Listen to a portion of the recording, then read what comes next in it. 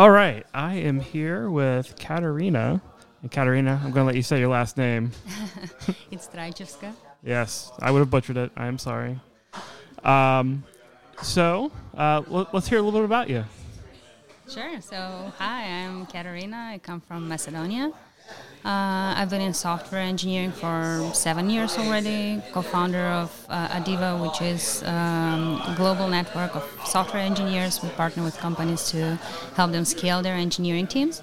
And so working in this industry, working with clients directly, I've had the chance to collaborate closely with both startups and enterprises, where I really started digging into software architecture and optimizing software development processes, basically.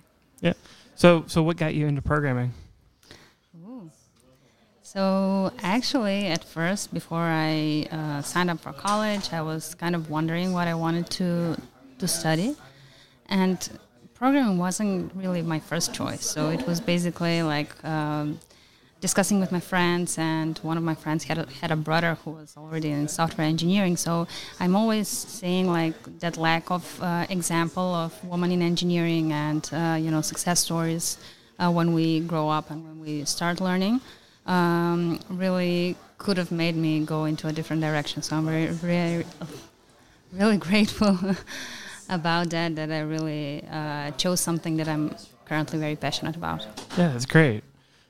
So you were a speaker here today at Laracon 2019. What did you talk about? I talked about a bit of a different concept of software architecture or approaching software development in general.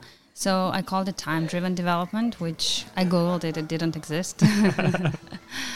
And it was weird for me because it sounded like it made a lot of sense because it's essentially working on projects while thinking about the context of what you're trying to build and deciding on the software architecture depending on that context that you work in. Okay.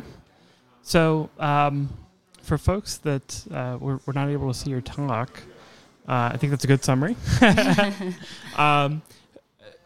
What would you hope that folks take away from your talk today? Is there a practical item or two where you say, yeah, sure, this is what you talked about, but now I get back from the conference, I'm sitting in front of my code base. What do I do? How do I put this into practice? Yeah.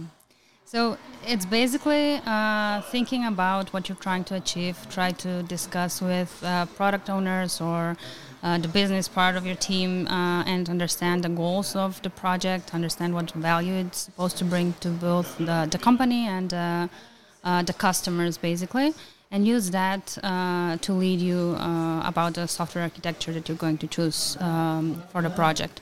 So during the talk, I covered 2 examples. One of them was optimizing the software architecture of one module that we worked on for our platform. And it was using the best software development practices to achieve code that would be easy to extend, easy to maintain on the long run.